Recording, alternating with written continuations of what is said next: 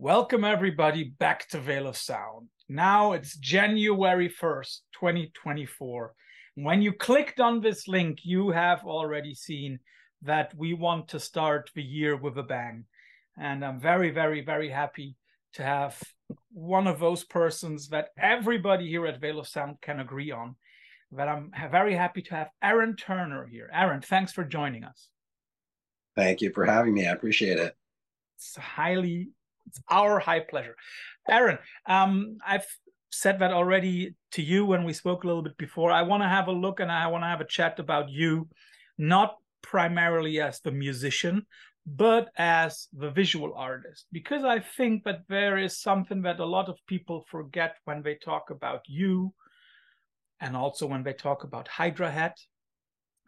A lot of people forget that what many of us saw but didn't recognize is that you were not only, how should I say, responsible for the roster building, but you were also responsible for, I think, not every artwork, but loads of artwork for HydraHead. Yep, that's true. Quite a lot of it.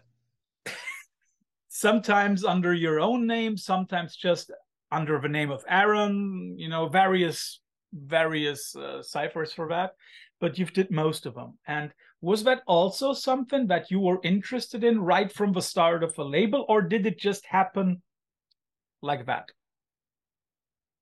No, it was very intentional. One of the things that I appreciated as a music listener, and especially once I started getting into underground music, was how a lot of labels were sort of curating the visual aspect of their presentation. And that was what I had hoped to do with HydraHead, was kind of an overall curation of the music as well as the visuals. And for me, going back to early childhood, music and art were often tied together, sometimes in a peripheral way, sometimes very explicitly. So when it came to doing the label, as often as was possible, I tried to do the sleeves. I never enforced this as a policy with artists. If there were certain bands that wanted to do their own artwork, that was, of course, fine. However, I did always make it an option available to people. And I think it was something that eventually started to become part of the appeal of the label. We had this clear visual identity, and I was able to help match my aesthetic to whatever music was at hand, and the vision of the people involved. It's really interesting that you say that there is, like, I don't want to say a corporate identity because that's not it, but I think that you are totally right when you say that HydraHead Records were recognizable from something, and I cannot even pinpoint it. It probably is your style. But it's also interesting to see the change when we look at how that developed. When I think of the first few EPs, the Corin EP, the Vent EP, Milltown, Piebald, all of those were very different from each other. But correct me if I'm wrong. I think that corporate identity and that recognizability, that really took a huge leap when you did the cover series for the Black Sabbath tributes. Well, the first handful of 7 inches that you mentioned definitely is kind of scattered in the visual presentation, and a lot of that had to do with the fact that I was either trying to figure out how to create a cohesive visual aesthetic, or it was just simply that I had nothing to do with the artwork, or the bands had a cover image and I sort of just put the pieces together. Yes, when it came to doing the series of Black Sabbath tribute 7 inches, I mean, one of the ideas was to have a visual through line connecting all of the releases. So cohesiveness with the graphic aspect of those was certainly the goal. And then I think also in tandem with that, I was starting to figure out a way to have just an overall cohesive visual presentation for the label, which did have something to do with my own style and also just with how I wanted the label to appear to people who were encountering our releases. You've spoken about labels that you, when you grew up, that you saw and that you admired for their cohesive outward appearance.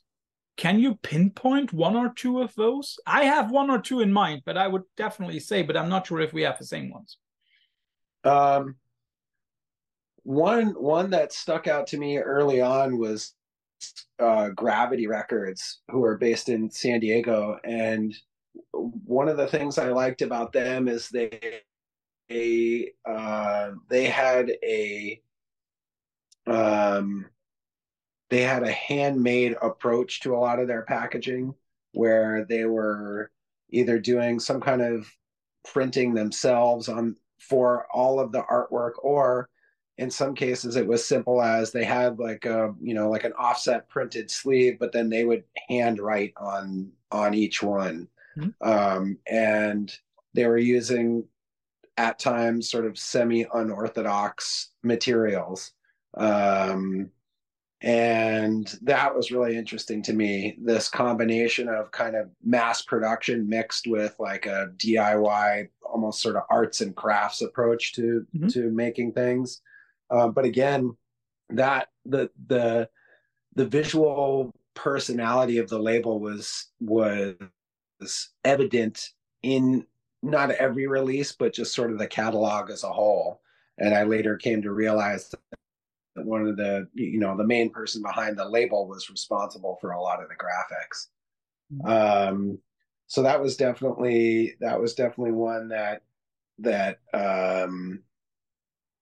I became aware of as soon as I, like I said earlier, started getting into more underground music, punk and hardcore specifically. And then there were quite a few over the years that sort of reinforced that, just the premise that having a visual identity was maybe not quite as important as the musical identity, but certainly next in line. And on another end of the spectrum, but perhaps equally influential for me, was when I discovered Touch Records, who are based in the UK. And John Wozencroft, one of the co-owners of the label, also a very prolific designer, had a hand in, I think, just about every sleeve they ever did. And there was this very careful curation of the music as well as the sleeves. And it was interesting to me that, especially at the time when I was buying a lot of records in stores, I could go into a shop and immediately identify a Touch sleeve. And for me, you could correlate this with the idea of corporate identity, but I never registered it on that level. It was more of an artistic identity, which as I said before, kind of covered the music itself as well as the visuals, and that direct correlation, this overall concept of presentation, was really intriguing to me. And it wasn't just labels either; it was also individual artists. And a few that come to mind were musically influential as well as visually influential for me. Godflesh, Swans, Neurosis, these bands that had a very clear visual identity, and there was a continuity from early releases all the way up through later ones, spanning decades.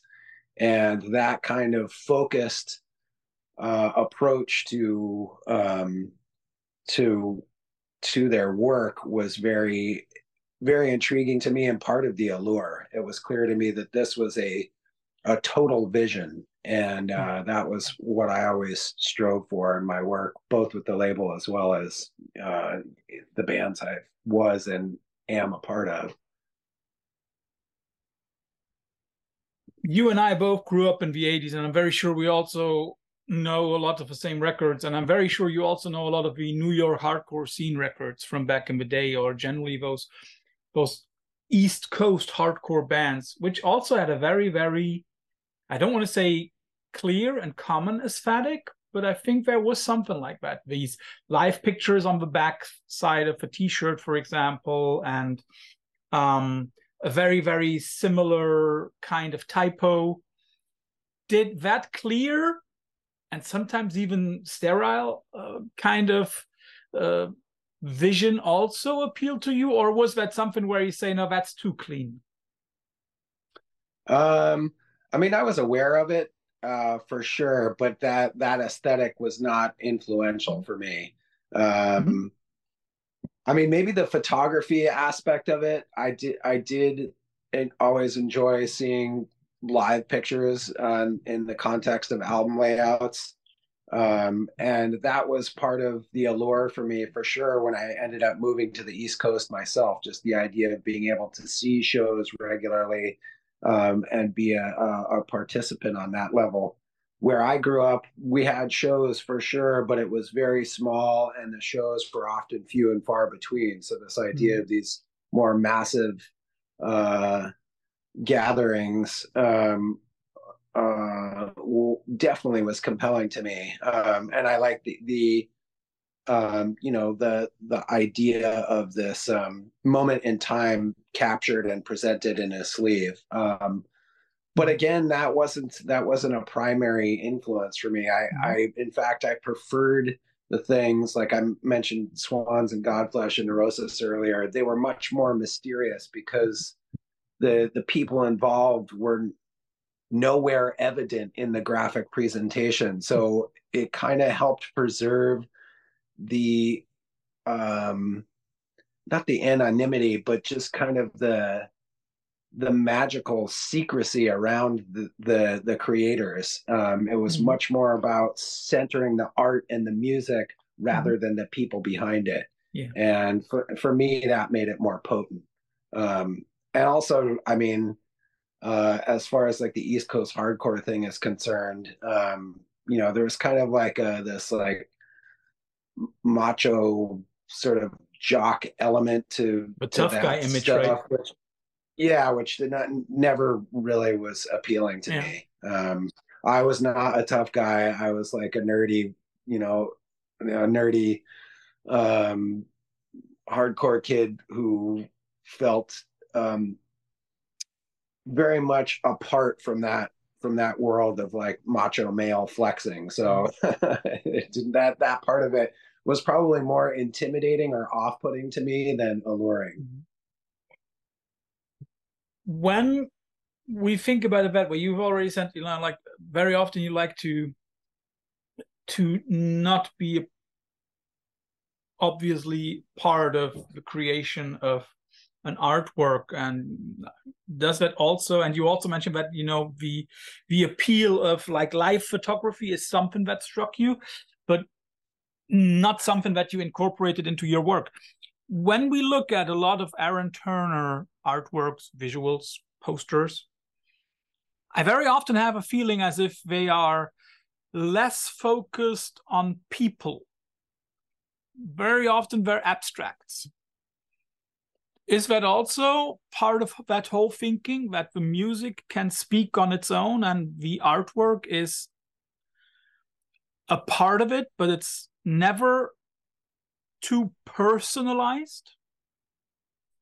Well, I think it's personalized in a way to me that's actually more effective because it has more to do with kind of the hidden aspects of who we are, like presenting artwork that or music that in some way is abstract or abstracted in some way or another can say something about who the creator is in a way that a visual image of that person can't. So to me, it's more about like a presentation of the sides of us that are hidden or less available. And also, I think, again, just talking about like corporate presentation versus like a more artistic approach to being in a band or running a record label. The idea of musician as saleable persona is more of a corporate idea. It's the idea behind creating pop icons, whereas bands and labels and musicians who are more focused on creating sort of an artistic narrative around what they were doing, for me, made it more compelling because it wasn't the idea of trying to sell this person. It was an idea of this person's ideas centered as the focal point for what they were doing. And for me, there was definitely like not like an anti-social aspect to being involved in underground music, because part of it was very much about trying to find community, but I guess it was sort of this countercultural idea of purposely seeking out and advocating a different mindset where you're trying to say something that goes beyond you're trying to create something and be a part of something that has more to do with fulfilling people's souls than it has to do with entertaining people. And certainly entertainment is and was a factor. And I also think there's something about a lot of the music I've been lucky to be a participant in that it is about something more than merely just being entertained for a moment. Yeah. Would you agree that a lot of the stuff that you have done is more about the thing behind the face than the face itself, the person behind the face? Yeah, I think so. And I think a lot of the things that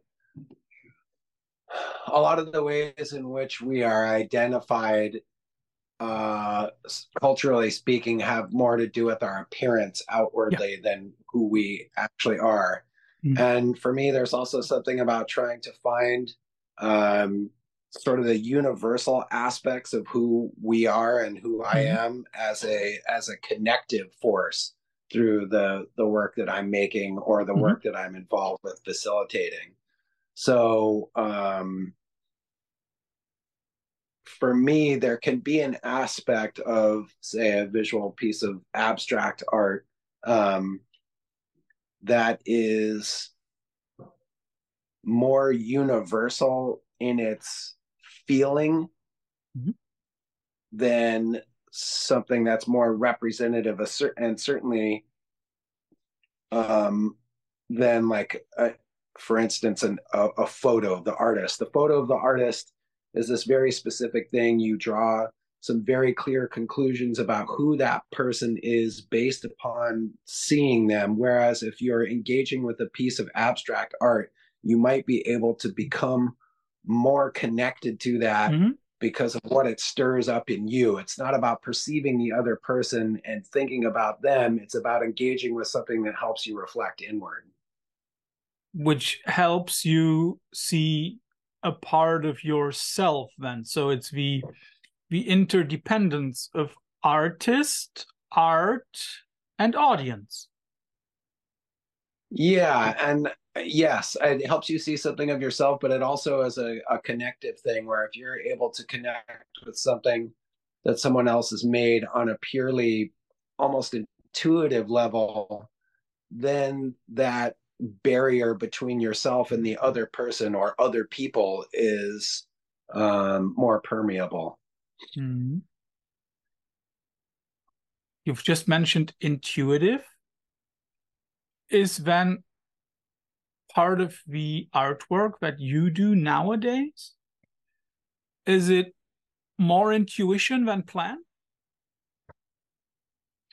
I'd say it's a combo of both. I mean, I'm working on developing the continual development of my own individual voice, and I'm also trying to think less about what I'm making and feel more of what's happening in the moment that it's being created. And that's another reason why improvised music has become more prevalent in what I am pursuing. Because it's less about forethought and it's less about um, uh, perceiving an end result than it is about just inhabiting the moment at which something is unfolding. When I take this up for a moment and speak about music for a second, is then maybe a series of live recordings of your music a bit more appealing nowadays than a, let's say, double album with a whole concept behind it? Not necessarily. It really depends on what it is. I think just in terms of fidelity, still what is possible in a studio setting versus what's possible in a live recording is important to me. Like just thinking about what we do with Sumac, for instance. I think there's been some live recordings that we've done, the quality of which is pretty decent, but which still isn't quite up to the level of what we're able to get by being in a studio for a few days and really working on mic placements and working with an engineer who has a specific idea about how to achieve the sound they have and the sound we want, versus a live recording where a lot of times it's just, you know, whatever can be thrown together in a short amount of time. That said, there is never a way in the studio, or I shouldn't say never, in my experience, and in my experience, it is rare to be able to capture the same kind of energy in a studio recording as what is transmissible in the live setting. A part of that has to do with the fact that in the live setting, you know, just the physical proximity of the performers to one another, and also the energetic exchange between performer and audience is there. So I don't know. I mean, both scenarios have their appeal, and there are things about each that are more potent or more appealing than the other. And I don't necessarily see one as really being better than the other. They're just different, and it really depends on what we're trying to get out of it. Yeah, I was just thinking about what you've just mentioned, the connectivity and the feedback and the reversal of influence on sound between an artist on stage and his or her audience. Yeah, I can see what you, I totally get what you mean, that both have its pros and cons, of course. When we look at artists like yourself, and you've already hinted at it, very often we talk about periods. Could you identify periods in your work where you say like, oh, for example, the first 10, 15, 7 inches that we did for HydraHead were, as you said, a little different. There were a little bit more over the place. Or, you know, there I found a certain style that I liked to do, and now it's maybe something totally different. Do you see periods in your work? I could probably break it down into periods to some extent. There are things which are continuous from the time I started drawing as a child up to the present day. And then there are moments in which my focus perceptibly shifted from one method of working to another. It would be hard for me without kind of sitting and considering and maybe even taking notes and looking back at the, the archive of my work to clearly define what the periods are. Um, I would say one of the most major shifts for me, though, was in the early days of HydraHead. I was not very adept at using a computer, so I was still doing quite a few things by hand. And then uh, as the years went on and I learned Yeah. more about how to use the computer as a design tool, I became more interested in using it that way, and making sleeves that were very evidently designed versus having been painted or drawn or collaged. Mm-hmm. And that way of designing was very appealing to me for quite some time, and I think also had a lot to do with the way that the sleeves ended up looking. There was a lot that I did that could not have been done without the use of a computer. um so I guess it's you could roughly say digital versus analog. Mm-hmm. And then after a period of years of really heavy reliance upon the computer as my visual tool, I again started to shift back towards analog production, to the extent that now I try to do as little as possible with the computer, and do as much of any given project by hand as I can. Um, Mm-hmm. and I think there was always something I tried to do in a lot of my design work, balancing, the evidence of the human touch with the work of a machine. And there were times certainly too where I wanted something to look almost absent of human touch, but largely I've always tried to find a balance between the two. Um, and now it's just swung more and more back towards the human hand as the main conduit for transmitting visual ideas. Very interesting. I would not have guessed that you could do that so quickly. That's amazing. Um, you've hinted at, drawing as a child and, like basically just simply probably liking art, right? Just like my little daughter does. But however, when did you notice? When was the point where Aaron noticed, okay, this is a little more than just I like to draw or I like art in a way? When did you notice, oh, I'm really good at this? Um, Apart I from the don't fact know that that you there. probably say you won't, I know you're too humble to admit that you are really good. But when did you Uh, notice? yeah, I don't know that there was a time where as a younger person, I had this recognition like, oh, I'm really good at art. However, there was at a certain point, probably in my early teenage years, where I realized I could do things that a lot of my peers couldn't or chose not to do. Mhm. I remember in junior high school, which would have been age 12 or 13, I had drawn the Slayer pentagram logo on the back of one of my school notebooks. And, it has some kind of, uh, um, it has a little bit of shading and perspective in the drawing. And I Mhm. remember this girl in my class saying something like, "You didn't draw that." And I redrew it again to prove that I could do it. And I think that was a moment of realization where I was like, oh, I have this ability Mhm. to see something and copy it. And also this ability to conjure things on my own that some other people don't have. So there were times where it was clear to me that this was ability I had versus abilities that my peers had, like being really good at sports, for instance.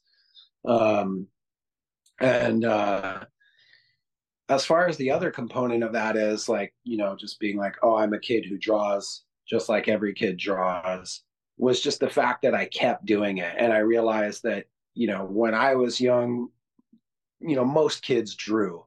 And then as I got older, that habit of drawing never stopped. It just was a Mhm. continuous part of my life. And there was never at least at that stage, a conscious recognition, like, oh, I'm still doing this. What does this mean? It was more just like, I enjoy this. I get something out of it, and I'm going to keep doing it. Is there nowadays like a time, or are there moments or weeks, better, let's put it in a bigger perspective, weeks or months when you do not draw, paint, design anything? Or is this still to this day a daily, bi-daily, a regular habit? Um,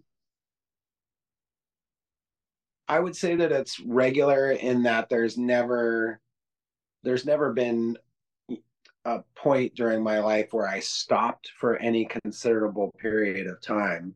However, just because of the flow of life and the number of things in which I'm involved, both within my personal life as, a partner and a parent, but also just in terms of workflow with a project.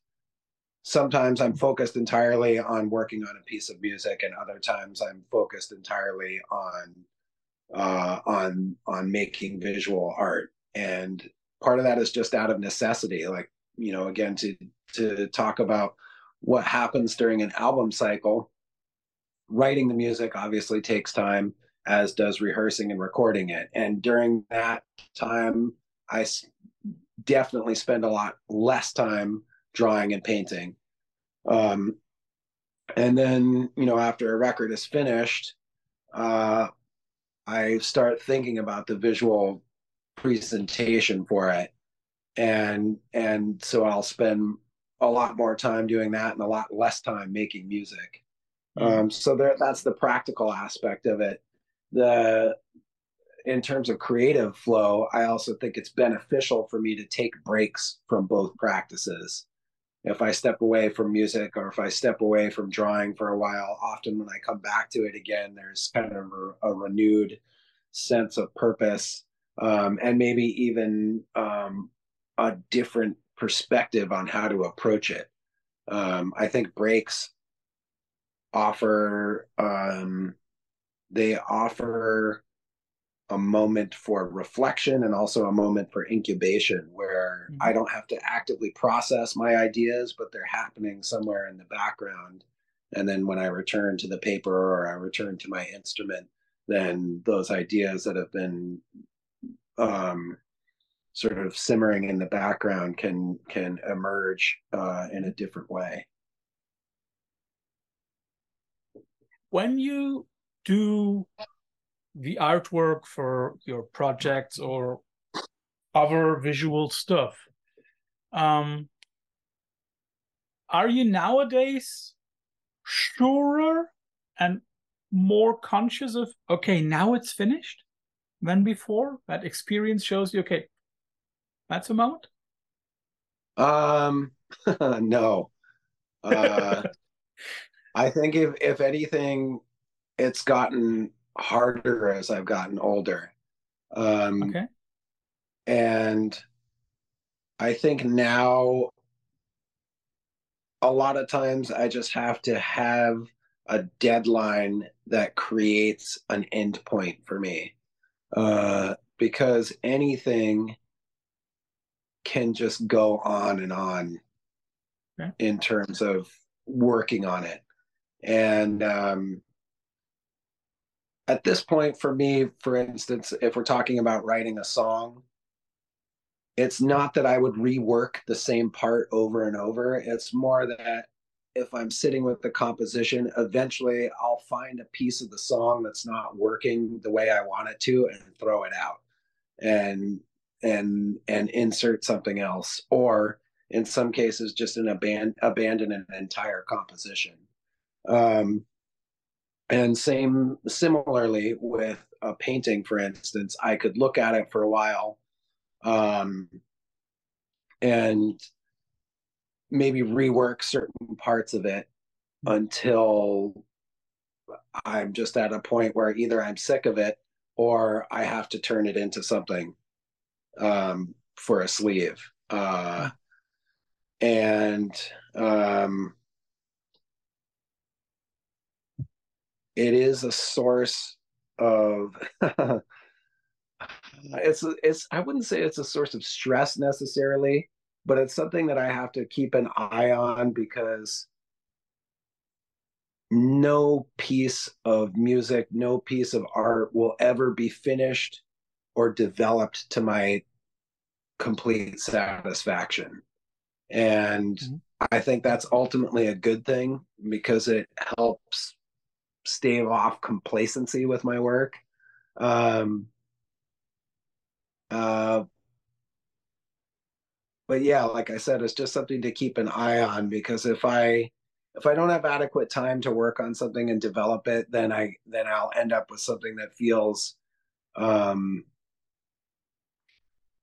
that feels disappointing to me because I see the lack of development or I see the potential it could have reached that I didn't allow myself to reach. But then there's also the flip side of that, which is if I let something sit for too long, I'm going to be dissatisfied with it because the point at which the piece was generated was about the specific time and place in which it happened. And I've since moved on and therefore can no longer relate to that piece as I once did. So there's got to be a balance between having enough time to honor the genesis of something and develop it enough to a point of relative satisfaction versus getting so far away from the point that something began that it's no longer valid for me by the time I finish it. The next question then is with a pinch of humor.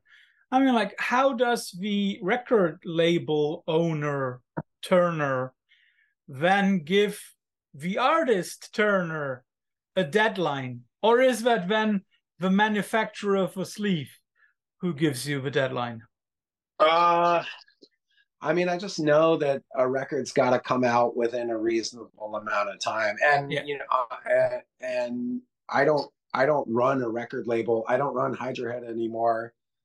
And even with Siege, we're tapering down quite a bit simply because those practical aspects of record production are less gratifying for me than they once were. However, my work is still obviously being produced by other record labels, and I'm not gonna make somebody wait around forever to get pieces from me because I know what that means for production. It's just it makes it very hard from a record label point of view to just be waiting and waiting and waiting on something, especially if you've already invested money in the project. Then it's just like something you're sitting on that ends up being dead weight. So like I said, having those practical boundaries around what I'm doing is helpful because I can just say, well, this has to be done by this period of time.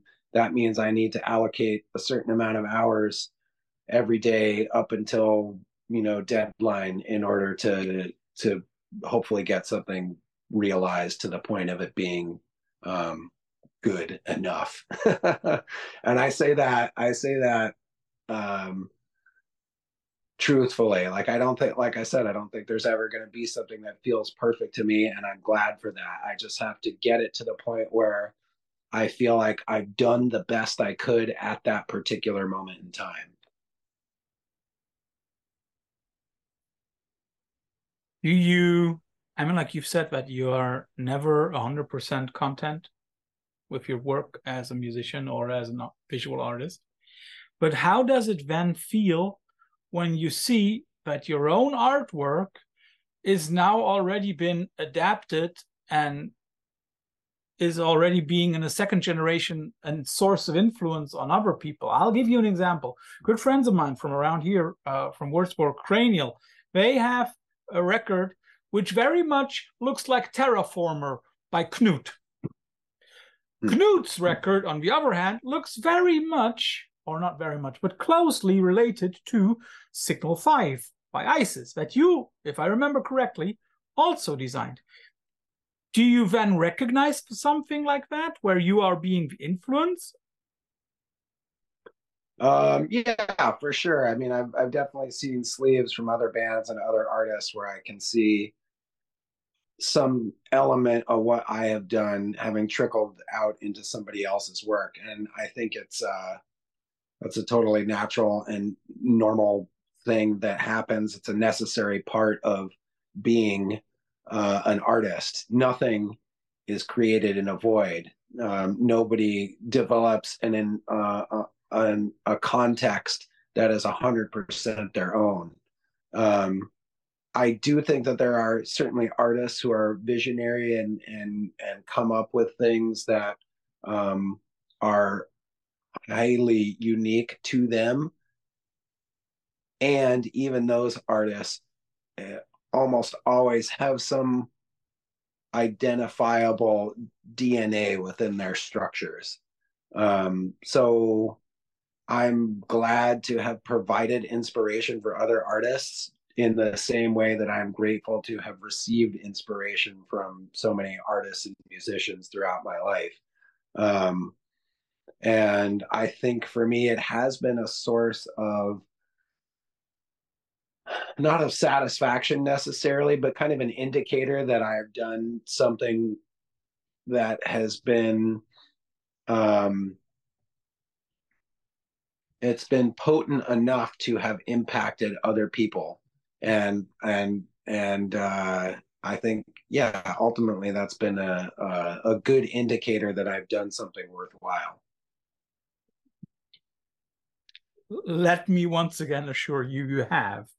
Um, Something that, of course, I have to ask, for you as a visual artist, not only in the sense of giving your own label some kind of cohesive visual appearance, but which artists in general had an influence on you developing your style? Um, I mean, it's a whole, at this point, it would be hard to narrow it down. And again, there's periods too. The periods early that I can identify early on would be, um, discovery of comic book and fantasy artwork.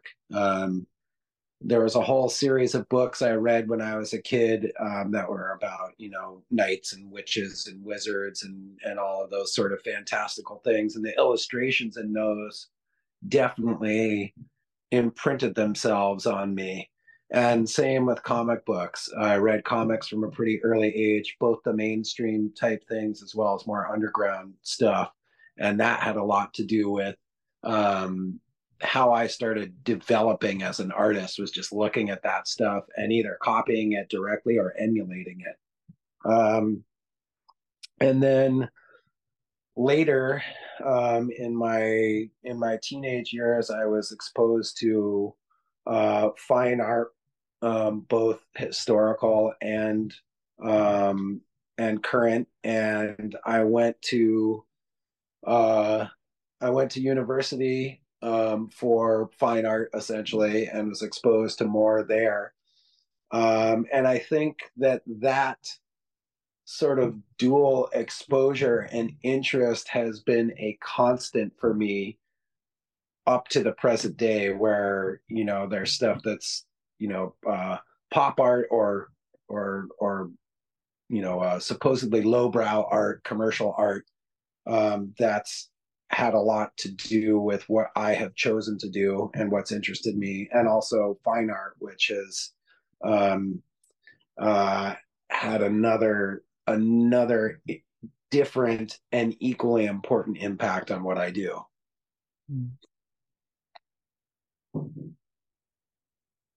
I mean, I know that you nowadays live a little bit outside of the beaten paths on an island in, if I remember correctly, Vancouver Sound. How often do you have a chance? Puget Sound, Sorry. which, yeah, no, it's fine. That is the sound offside of Seattle, right? Puget Sound. Yeah. Okay. Yeah. Yeah. How often do you have a chance, or how often do you in general go to art shows nowadays? Almost never. Um, a lot of what I encounter is just looking at books and looking at the internet. Um, when I have the opportunity, it's nice to be able to see it in person. But most of the artwork that I'm seeing in person in my life these days is done by people I know. So that's my encounter with artwork in real life, as it were. Um, uh, Living where I live, there's just, I mean, I could get to the Seattle art museums relatively easily, but I don't have a lot of leisure time to go and do things like that. Most of the time I have that's available to me, I spend with my child, or I spend working on my own stuff. So it's nice for me to be able to see art in person when I can, and it's also not a huge priority for me. And then you, as an artist, have relatively recently developed another branch for your visual art. You have turned to tattooing. I mean, like, apart from the fact that you yourself have one or two tattoos, how did that turn into a profession for you? There's a bunch of different aspects to that. And I'd say the sort of the origin story has to do with my interest in rock and roll. Just getting into heavy metal when I was a very young kid, 9 or however old I was, I immediately noticed not only the graphics that were presented along with the albums themselves, but just also what the musicians looked like. And they wore strange clothes, and they had lots of tattoos and outlandish outfits, and that was appealing to me. There was an element of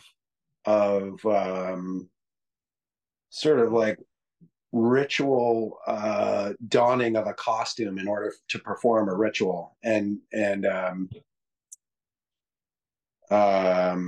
lot of it was sort of campy and ridiculous, but then there was also something about it that I think touched something deeper in me, just like this idea that you put something on to become another person in order to perform a specific act, and in these cases a specific creative act. So in some ways, I think tattooing,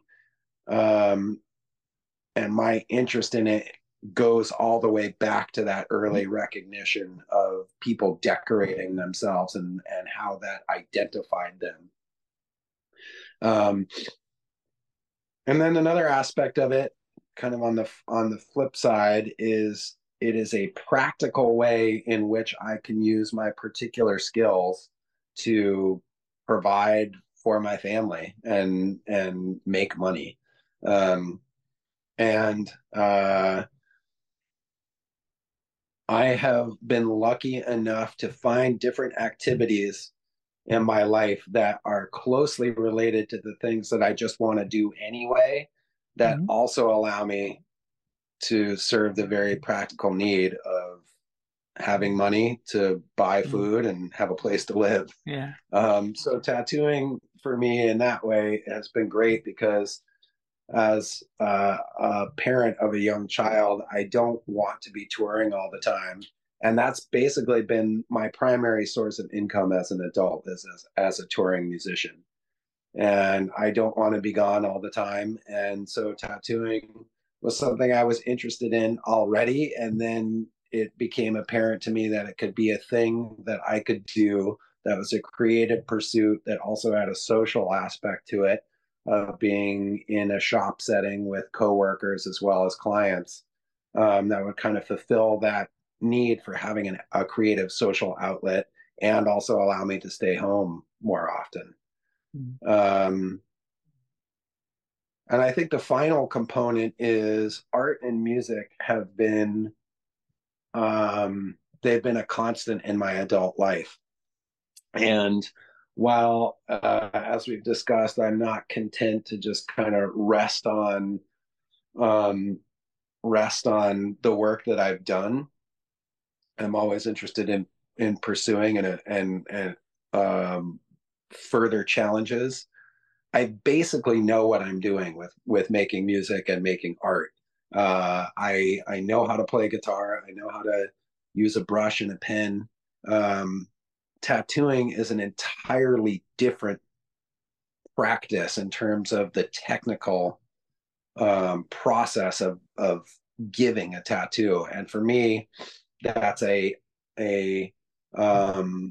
invigorating challenge and also a humbling experience, which I think I need. I think I need to be challenged by learning something else. I think I want and need to be humbled by being a beginner at something at this stage of my life. A lot of tattooers that I know started in some cases in their teens or, at the latest in their early 20s. And so taking up something in my mid 40s and having zero skill in that area has been really, really hard and frustrating, and also really, like I said, invigorating for me. So as I said, if you ever come to Europe to do like a stint here or there, I'm client numero uno. Okay. Honestly, I'm happy to do it. I'm yeah, happy to do it, and I'm grateful for the fact that anybody wants to get tattoos from me, because honestly, as I said, I'm a beginner in this practice, and I'm aware of the fact that many, if not most, of the people who are coming to me are doing it not because I'm very good at tattooing, but because they like my art and my music. And so I'm lucky in that regard to have that little loophole there. One thing that struck me while I was preparing this interview, I know that you're not one of those highly competitive jocks that you've mentioned. You probably were not the sports guy, you're not the quarterback back in high school. Yep. However, I felt as if there was one person with which you had a very good friendship level, but somebody who pushed you and you pushed him. And correct me if I'm wrong, but is Jacob that one person who you've known for a very, very long time, who is also a very good visual designer, where you two pushed each other and bounced off of each other? Maybe early on, definitely when I was starting HydraHead and establishing it in Boston, Jake was a person that I spent a lot of time with and who was very helpful for me. He had a great grasp on how to use the computer as a tool, a design tool, and a lot of what I learned from just sitting with him while he was helping put together a sleeve for HydraHead, or asking him about, different specific questions about using a program or a specific font or something like that.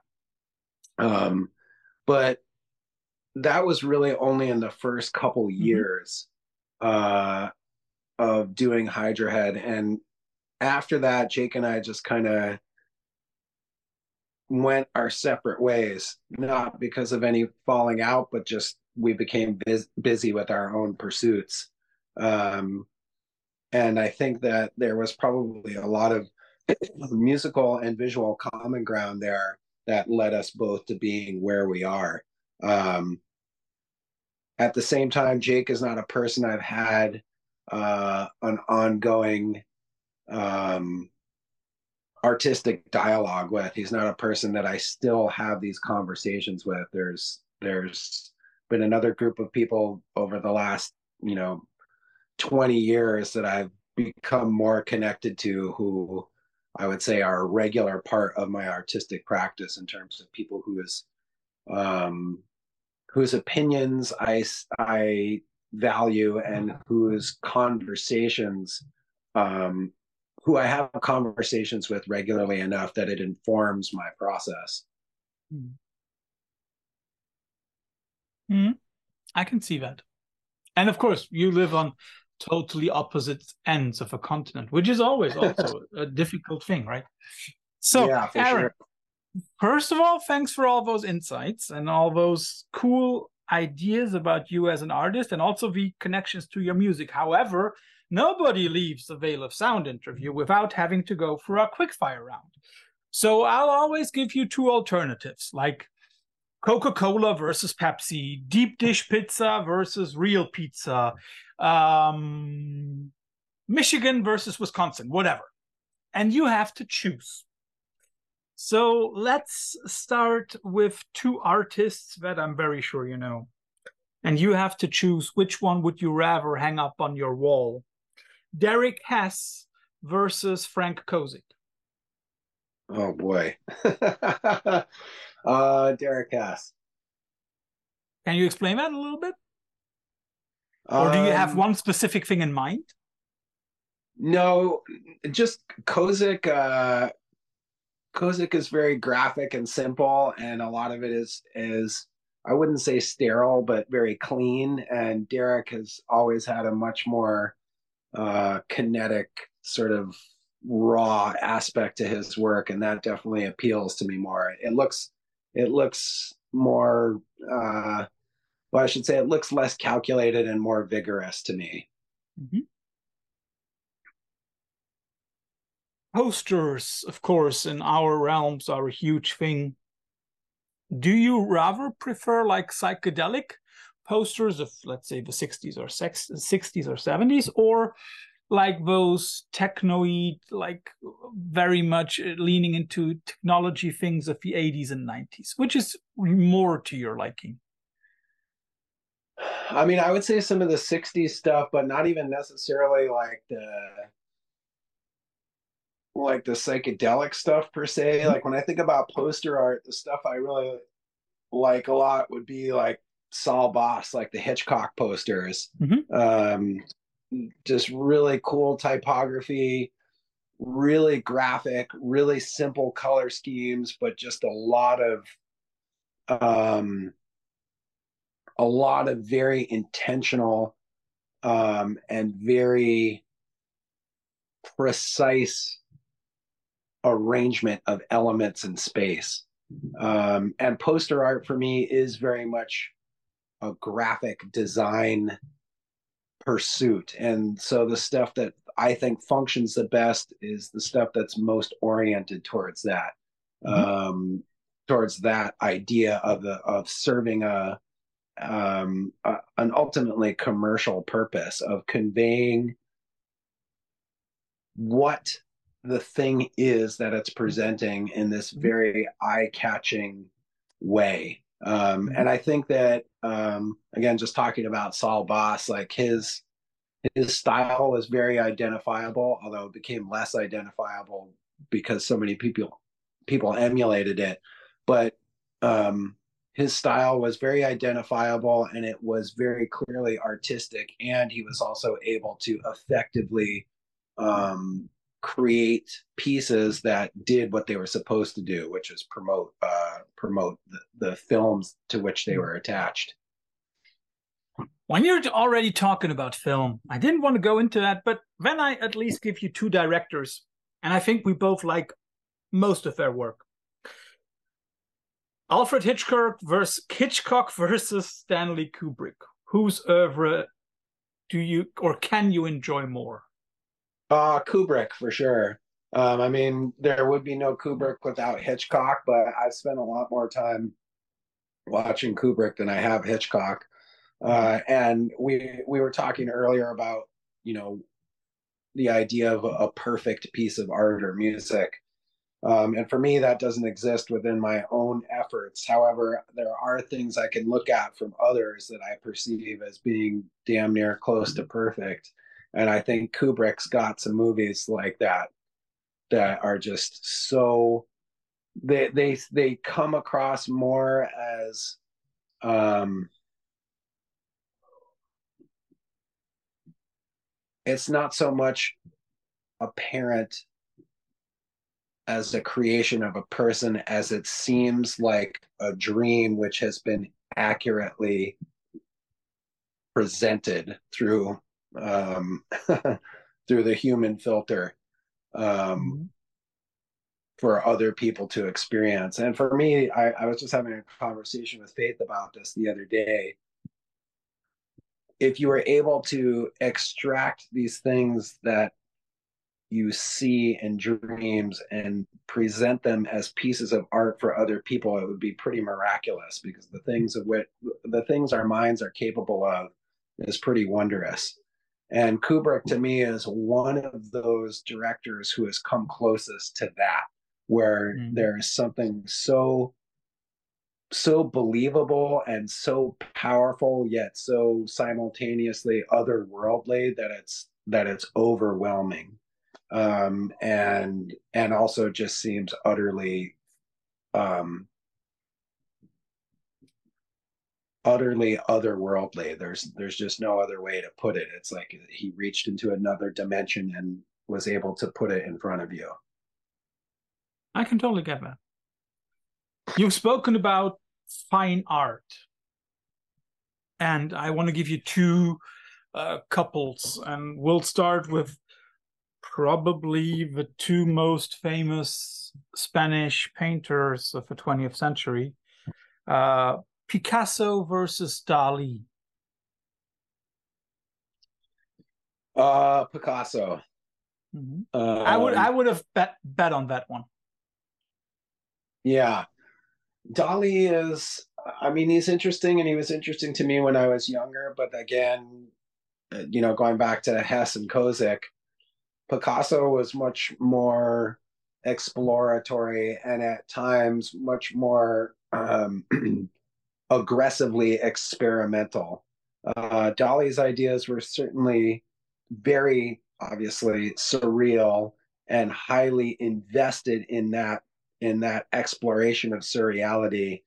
Uh, Picasso, though, seemed more interested in um, his personal evolution. He Mm-hmm. never rested in one period indefinitely. He kind of just moved from one thing to the next, and in some cases made really radical turns in direction. And for me, that's it, that willingness to just kind of abandon something for which you received accolades and praise and pursue something else entirely different is almost more interesting to me than the results themselves. It's like this Mm-hmm. idea of pursuing what you need to do versus what people expect of you. And I think Yeah. that to me has been kind of an artistic ethos to follow. Is it also Not because not Dali? specific, not specifically because of Picasso, but just in terms of the art that I've Mhm. appreciated throughout Yeah. my life, art and music. Is that then also is that preference for Dali maybe also due to a little bit due to the fact that Dali, of course, is much more planned, less intuitive than lots of Picasso stuff? Yeah, for sure. Yeah, yeah. There are things that I appreciate that are highly refined. I mean, Kubrick's another example. Like his work could not could not be done in a very incautious way. There's a lot of calculation that had to occur there. But most often, especially with music and painting, the element of danger that's apparent in work that has rough edges is definitely appealing to me. As you were speaking about pop art, Roy Lichtenstein versus Keith Haring. Keith Haring. Um, and I got to say, neither of them are particularly appealing to me visually, Mhm. but Keith Haring as an artist seems like a more interesting person, and certainly more radical, and had a political component for sure to what he was doing. Um, whereas Liechtenstein might have been kind of defying expectations within the art world, but ultimately, for me, it's kind of, I don't know. I'm not going to say vapid necessarily, but there's just not a lot there. And I know that that was partially the point. Whereas I guess it feels more self-referential to the art world, whereas what Keith Haring was doing had more relevance to the world and to people on a wider scale, and that makes it more interesting to me. You've also mentioned your love for comics. So I'll give you two comic artists. Alan Moore versus Todd McFarlane. No contest there. I mean, one is much more a writer and the other is visual, so it's a little bit hard to compare, but Alan Moore for sure. Todd McFarlane is an excellent draftsman. Ultimately, though, pretty safe and conventional in most ways. And whereas Alan Moore very much purposely was trying to subvert the comics form altogether, and is very much aligned with a lot of my own ideas about what art can be. McFarlane seems content to kind of just exist within the world of commercial comics production, whereas I think Alan Moore is simply using comics as a conduit for his ideas about spirituality, about existence, about everything from the most trivial to the most grand aspects of human existence. So it's very far reaching in its aim, sometimes to the point of being not necessarily pretentious, but it's it can at times be kind of it can kind of crumple under its own weight, I suppose. But for the most part, he's created a lot of really successful and adventurous work. So yeah, for me, I mean, he's just an influential character for me, absolutely. Whereas McFarlane, as a teenager was a person whose drawings I tried to copy, but as an adult has very little relevance to my creative pursuits or existence. And when we talk about Marvels, I always love to ask the following question because I think it shows a little bit about the person, at least over here in Europe. Marvel versus DC. I mean, both those things as entities figured largely in my early years. Again, not so much now. Yeah. But definitely, I would say, back in those years, Marvel would have been much more interesting to me. The idea, especially with the X-Men, of a band literally of mutants and, in other words, outsiders. Yeah. Their existence was kind of antisocial in a certain way. That was much more relatable to me than the idea of, Superman, for instance, this very he's too clean, isn't he? Very broadly appealing and almost, I guess, sort of like the invincibility of Superman. Obviously, he had his foes or whatever who knew his weak points, and there was kryptonite, but that was a lot less believable or relatable to me than a character like Spider-Man, who, for instance, who was like essentially a scared teenage boy who tried his best to reconfigure his world after undergoing a massive change. I have two more questions like that for you. We have been talking about corporate identity, and I know that is not something that you really strive for. But very often, corporate identity is also connected to having something like a mascot. And in our realms of heavy music, there are a few bands whose mascots have outgrown them. And I think that the following two, I know you know them, and you just have to choose between Eddie and the Crimson Ghost. Eddie for sure. I mean, partially because Eddie was a creation specific to Iron Maiden versus the Crimson Ghost, who was, adopted as a mascot. And again, just talking about formative things for me, I didn't really get the Misfits when I was young, at least with my initial exposure to them. I was way more invested in metal than I was in punk in my early years. And when I first heard the Misfits, I was like, "What is this racket?" Like, it didn't make sense to me. And Maiden, though they were never one of my favorites, certainly had some albums that I spent quite a bit of time with. And part of the appeal was definitely the sleeves.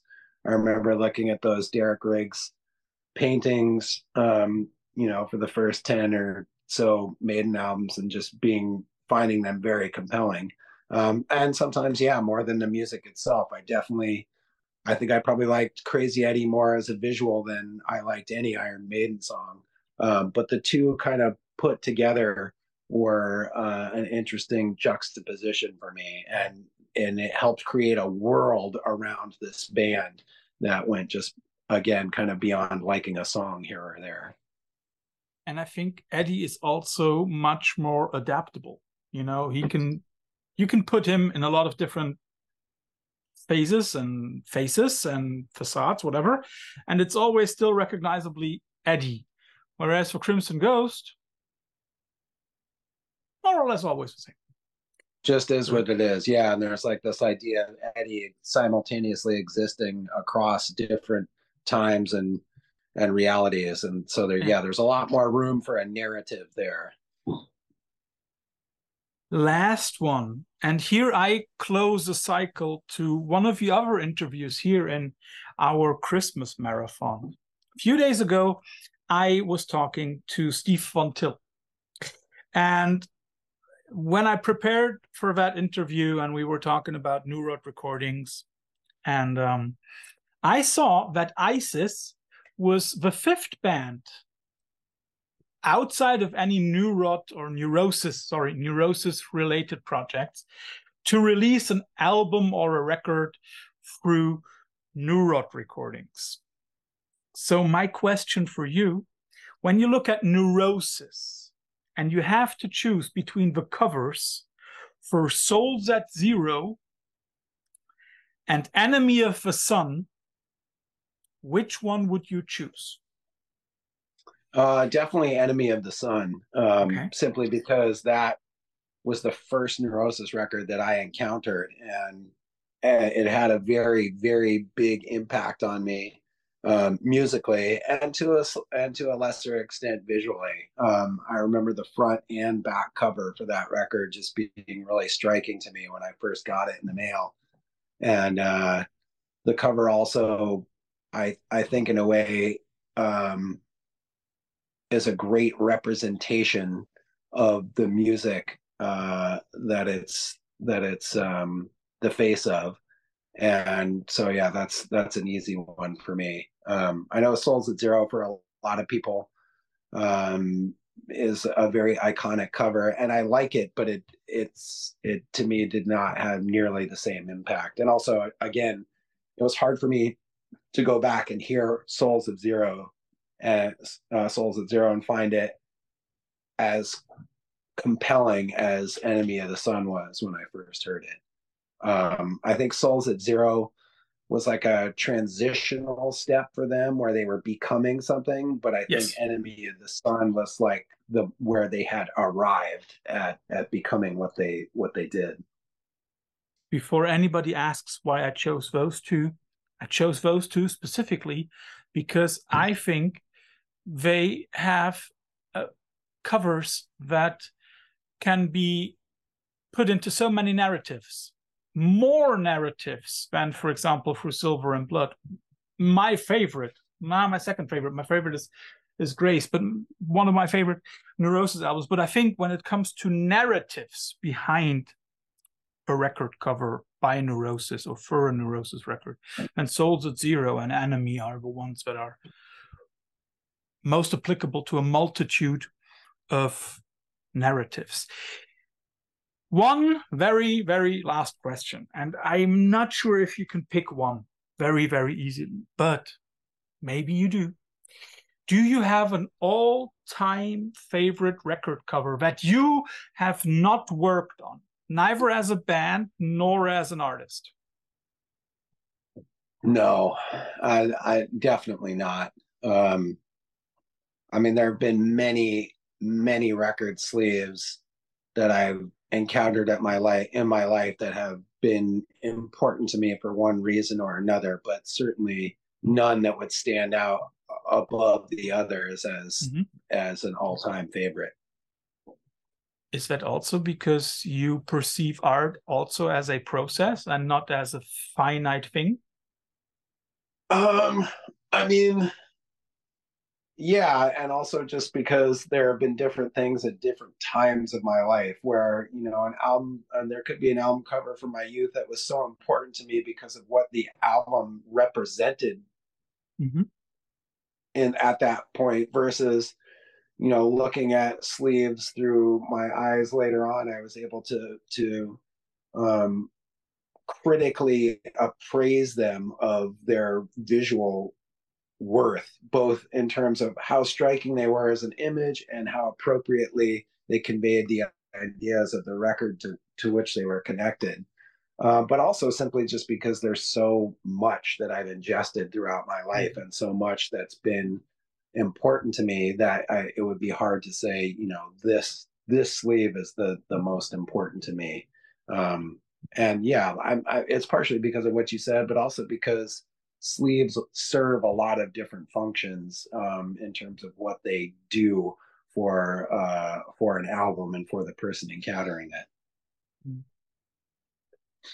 I know that if I had asked a lot of people in the post-metal or heavy rock world, I'm very sure that a lot of people would have mentioned one of the record covers that you've done, or one of the record covers for your bands and projects.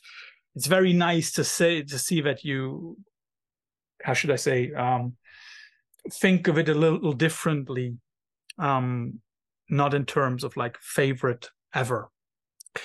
Aaron, thanks for your time.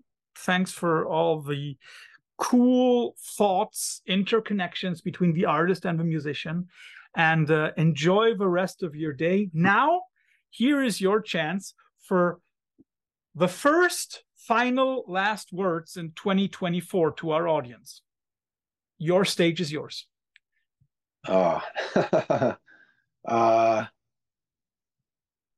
well, without sounding trite or maybe trivializing the complexity of all the things that are happening, any effort that each one of us can make to be kinder and more understanding of one another is going to serve us in a very important way, to put it mildly. In fact, I would say our survival depends on it. So I wish for everyone to be kinder and gentler and more loving with themselves and with all those they encounter, and even those that we'll never meet or see in this particular moment of our existence. I think that's a very good ending to a first interview in 2024. Aaron, thanks a lot for your time. Enjoy the rest of your day. Thank you. You too.